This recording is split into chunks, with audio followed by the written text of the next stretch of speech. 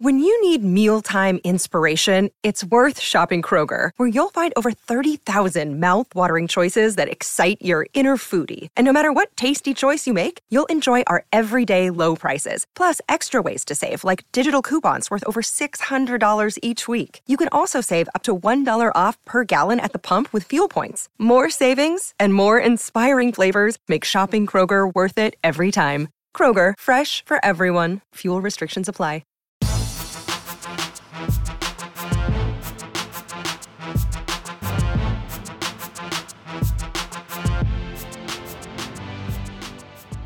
Welcome to the Mini Break, your daily podcast for the biggest storylines, results, and controversies from the tennis world. Today is Monday, October 23rd. There is one storyline to monitor above all others this week in the pro tennis world. That, of course, is the race to the ATP Tour Finals. There are still 4 spots up for grabs in that race, and this week's ATP 500 events in both Basel and Vienna, they will certainly go a long way in determining who will capture those final 4 spots. On today's show, for all of you listeners, what I want to do is preview each of those 2 draws, circle in on the players who have best positioned themselves for this year-end finals race, talk about each of their draws this week, and of course, look more broadly at these 2 events, offer you some predictions for how I see it all unfolding. Now,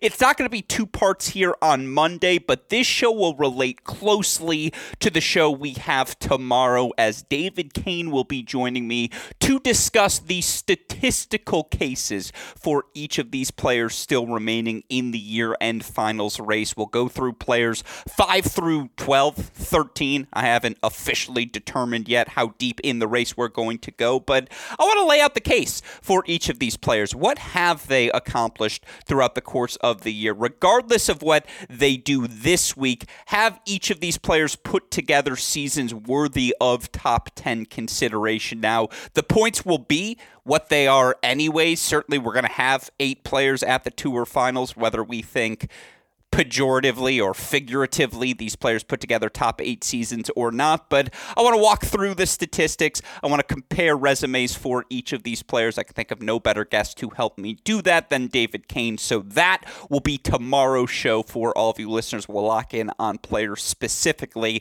as opposed to these events. That said, as these are the 2 things that I think will capture the most attention this week in the tennis world, I want to start the week by breaking down again these 2 ATP 500 draws in Basel, in Vienna, respectively. We already did have some round 1 results put up. Certainly things pretty steady in our early action. You look in Vienna, we already had a couple of seeds in play. 5th-seeded Alex Zverev securing win number 50 of the season. Obviously, for Zverev, coming off of the ankle injury, to so quickly return to top 10 form, a testament to his talent, a testament to the results he has put together. He is in the thick of the points race, and we can discuss what pathways exist for him this week to secure a top 8 spot. But Zverev, Khachanov, your seeds in action. A couple of other young players who have made pushes throughout the course of the year, all in competition in Vienna today. So we'll recap those results.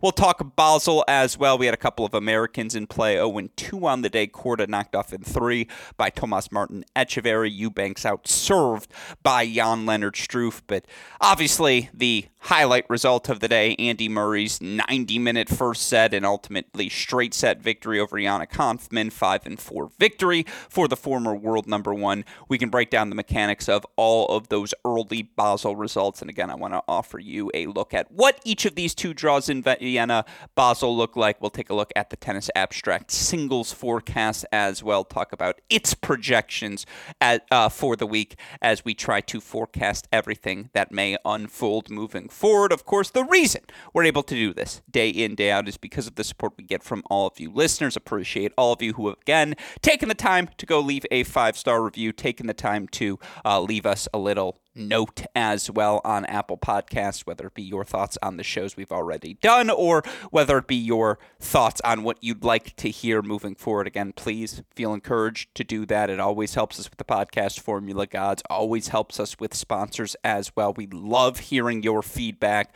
Feel free to leave it both there or by following us on the various social media accounts, Twitter, Facebook, Instagram, YouTube. You know where to find us, at Cracked Rackets, at AL Gruskin. Excuse me for me. Appreciate the support we get from all of you listeners. Also appreciate the support we get from our dear friends at Tennis Point, tennis-point.com. The promo code is CR15 for all of the latest and greatest products in the tennis world. With that said, again, quieter week on the WTA Tour. We do have a 125K event there, and we'll check in on that later in the week. But for now, let's focus on our two Tour Level 500 events. Let's start in Vienna. I love this draw. Obviously, you've got top seed Daniil Medvedev, second-seeded Jannik Sinner. You've also got third-seeded Andrei Rublev, fourth-seeded Stefanos Tsitsipas, fifth-seeded Alex Zverev. This is your next-gen draw. This is the future that was promised when the ATP launched the next-gen program back in 2017. All of these guys, Medvedev, Khachanov, Tsitsipas, Paul. Did Tommy Paul play a next-gen campaign? Francis Tiafoe certainly did. Tommy was in the hunt. I don't think he ultimately qualified, though. But 7 of the top 8 seeds participated in the next-gen campaign. And truth be told, all of the top 8 seeds still have, given it's a 500-level event, given Paris is next week, given how thin the margins are, I'm going to throw Karen Khachanov in saying he has an outside shot, certainly, but still a shot at the Tour level finals coming up. And look, Khachanov right now 15th, Tommy's 12th. You know, you look at the other guys, Zverev 7, Tsitsipas 6, Rublev 5, Medvedev, Sinner have already clinched their spots. Talk about a loaded draw to end this season. And again, this speaks to the generational shift we are in the midst of. All of these guys are still young enough that they're not skipping this portion of the calendar. They're playing these final 2 weeks because, again, all season long we've been talking about the pecking order, or at least particularly over this last month. We know right now Alcaraz, Djokovic, Medvedev, Sinner, they're at the top of the game. But what is 4 through 10 look like? I think there's still some sorting out to do, and I think we're going to get some head-to-head opportunities between the guys who need to do the sorting over the course of these next 2 weeks. And given we're in the home stretch of the season, could you ask for anything more? You look at right now the top 20 in the points race, 18 of the top 20 players in the points race. 18 of the top 20, if you want to go beyond that, 22 of the top 25 are playing this week. Everyone but Djokovic, Alcaraz in the top 20, and then Alejandro Davidovich Fokina at 25. Everyone else is playing this week. I mean, come on now. Could you ask for anything more as a tennis fan? And look, I mean, again, moving forward, the matchups are only going to get juicier. There were a few easy opportunities in round 1 for some of these top contenders to advance. And again, for Zverev to get win number 50 on his season, 4-1 over Sebastian Ofner. You know, I think there are some similarities. Ofner, probably the 0.7 version of Alex Zverev, has some trouble when pressured by pace with the forehand, but the backhand is elite. But Zverev has the first serve, the weapons to make life a little bit easier for himself, a little bit strong. You know, again, he was just better than Ofner at everything. It's a nice bounce back for Zverev after he wins Chengdu, obviously makes semifinals Beijing. He struggled over the next 2 first-round losses in Tokyo, Shanghai, respectively. Now back on indoor hard courts, where, of course, he's had so much success. Back in the winner's circle, pretty straightforward result for him. Pretty straightforward result for Yuri Lechechka as well. His serve, his +1 forehand, they were just better than J.J. Wolf's. And for a Lechechka who had lost 3 straight coming into this, losses to Medvedev, Schwartzman, and Prismic, all guys outside the top 100 at the time of those matches, respectively. This was a good steadying of the ship.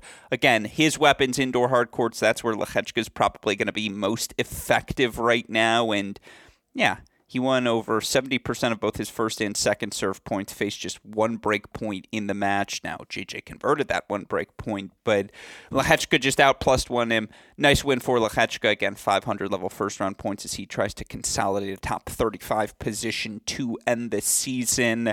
Your other straight set winners on the day, shout out Karen Khachanov, 4-4 over Roman Safiullin. Again, I think it's safe to say Khachanov healthy, playing some of his best tennis once again. Obviously, after the win in Zhuhai, lost 3 of his next 4, but he got that title monkey off his back, winning his first since Paris in 2018. So, a second round loss to Dimitrov. No shame in that in Shanghai. Straight set loss to Popyrin in Tokyo. Whatever. Bounces back here. Good win for him to start off this final indoor hard court stretch. And look, if Khachanov's going to make a run to the points, to the Tour Finals, he needs to win this week. Just straight up. Has to win it. Otherwise, he's pretty much eliminated.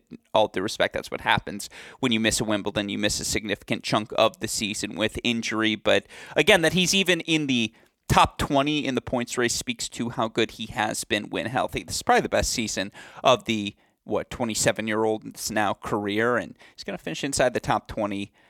Well-positioned to make another push come next season. Good win for him over his fellow Russian Roman Safiullin. Again, tough draw for Safiullin. It was all going to be tough. You have 22 of the top 25 players in the points race all competing this week, trying to shore up their spot. So good win for Khachanov, whose weapons were just a little bit too much for his Russian compatriot. And then how about Matteo Arnaldi? I mean, seriously. Arnaldi, a shocking run to the round of 16 at the U.S. Open, obviously beats Arthur Fee, beats Cam Norrie.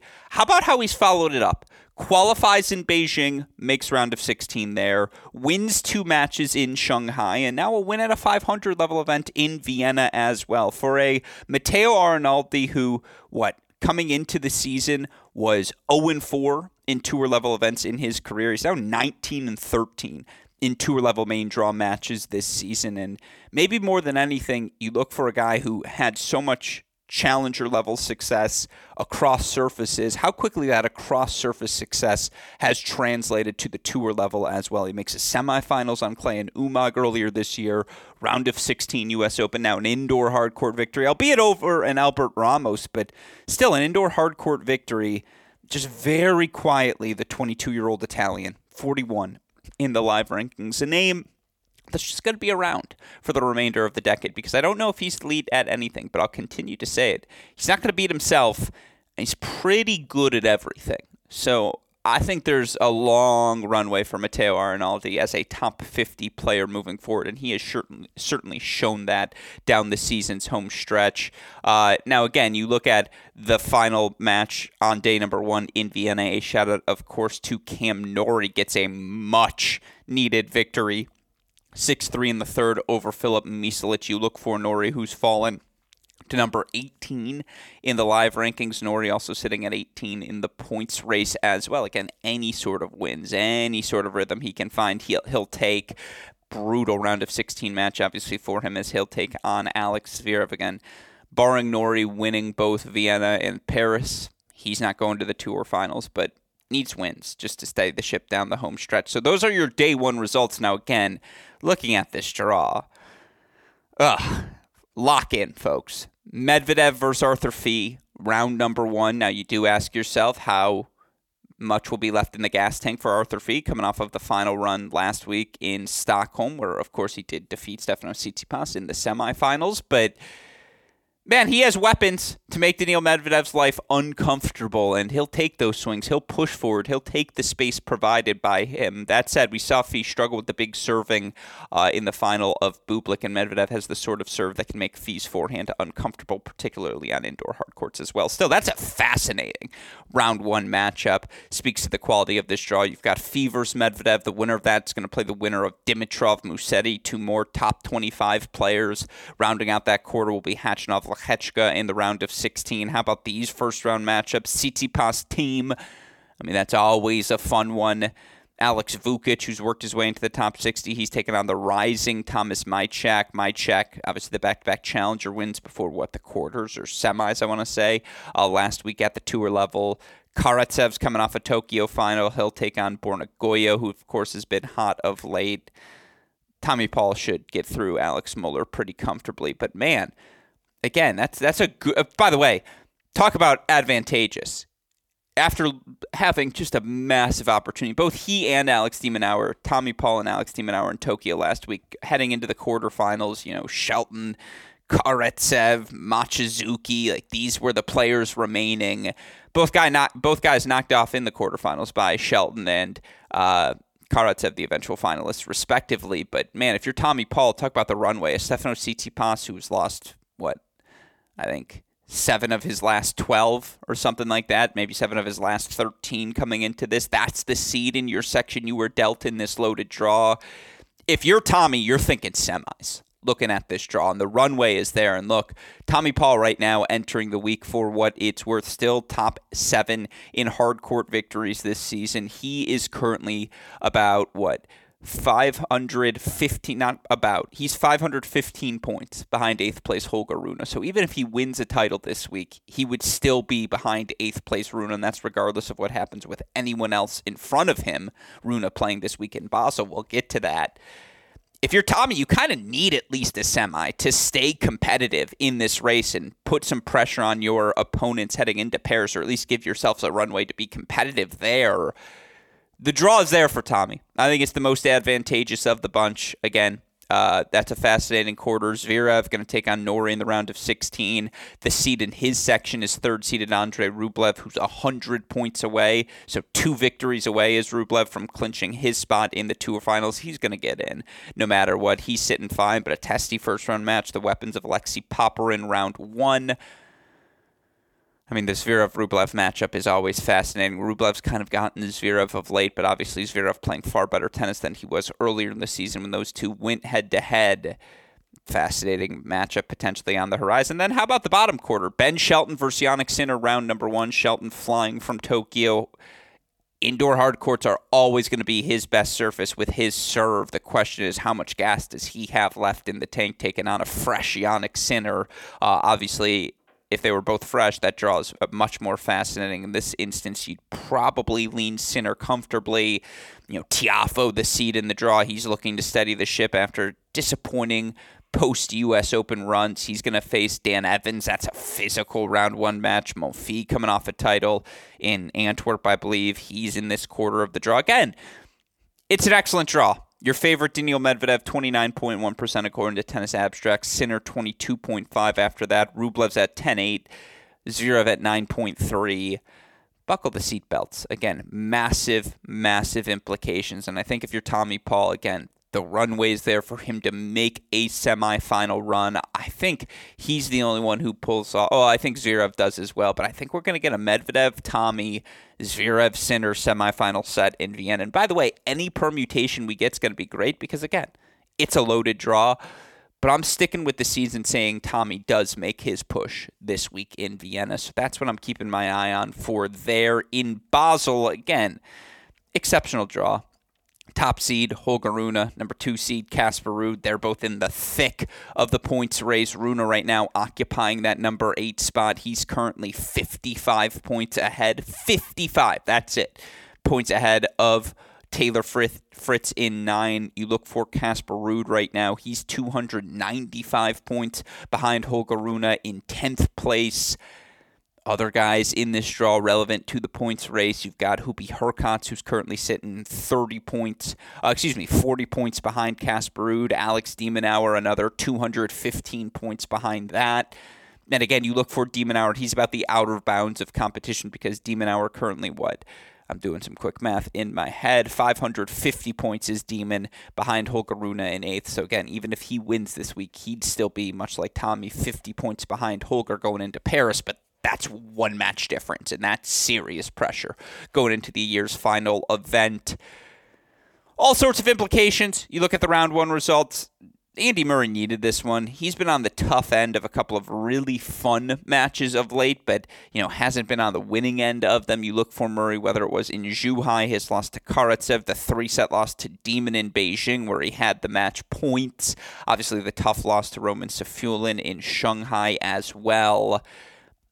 it's good for him to get a win under his belt. 2 hours, 18 minutes, 5-4 over Yannick Hanfmann. Again, only broken twice on the indoor hard courts. This was just shot making at its finest. Two guys comfortable moving forward. Murray had to move forward, take the net away from Hanfmann because he is so aggressive when he's in those positions. Good victory for Murray to advance to round number 2, where a date with Tomas Martin Echeverry awaits. Echeverry 6-3 in the third. He knocks out the very much in form of late Seppi Korda. And look, shout out to Echeverry. Quarterfinals Zhuhai, wins a match in Beijing before playing that second round thriller against Casper Ruud. Now, got knocked out by Zheng Zhizhen in Shanghai, but Zheng ultimately made the quarters there. Got knocked out by Machizuki in Tokyo. Machizuki semifinalist there. Echeverry's been solid since his obviously massive run to the quarterfinals of Roland Garros, and you look for the 24-year-old Argentinian. He's 31 in the live rankings. It's a good spot for him to be, given the runway he'll have at the start of next season to really pad his stats with some points, given he'll get into everything he wants to and probably be a seed at a lot of them. Good win for Echeverry. Disappointing loss for Korda, but Korda's answered a lot of questions down the season's home stretch. Your other results, Baez in 3 over O'Connell, Vanden de Sandschulp 6-2 in the third over Roberto Bautista Agut. I mentioned this throughout the course of the season, but you feel like this was the year things kind of came off the tracks for RBA. 16-20 overall in the year. You look for Bautista Agut down to number 64 in the live rankings. And look, the 35-year-old has had an exceptional career.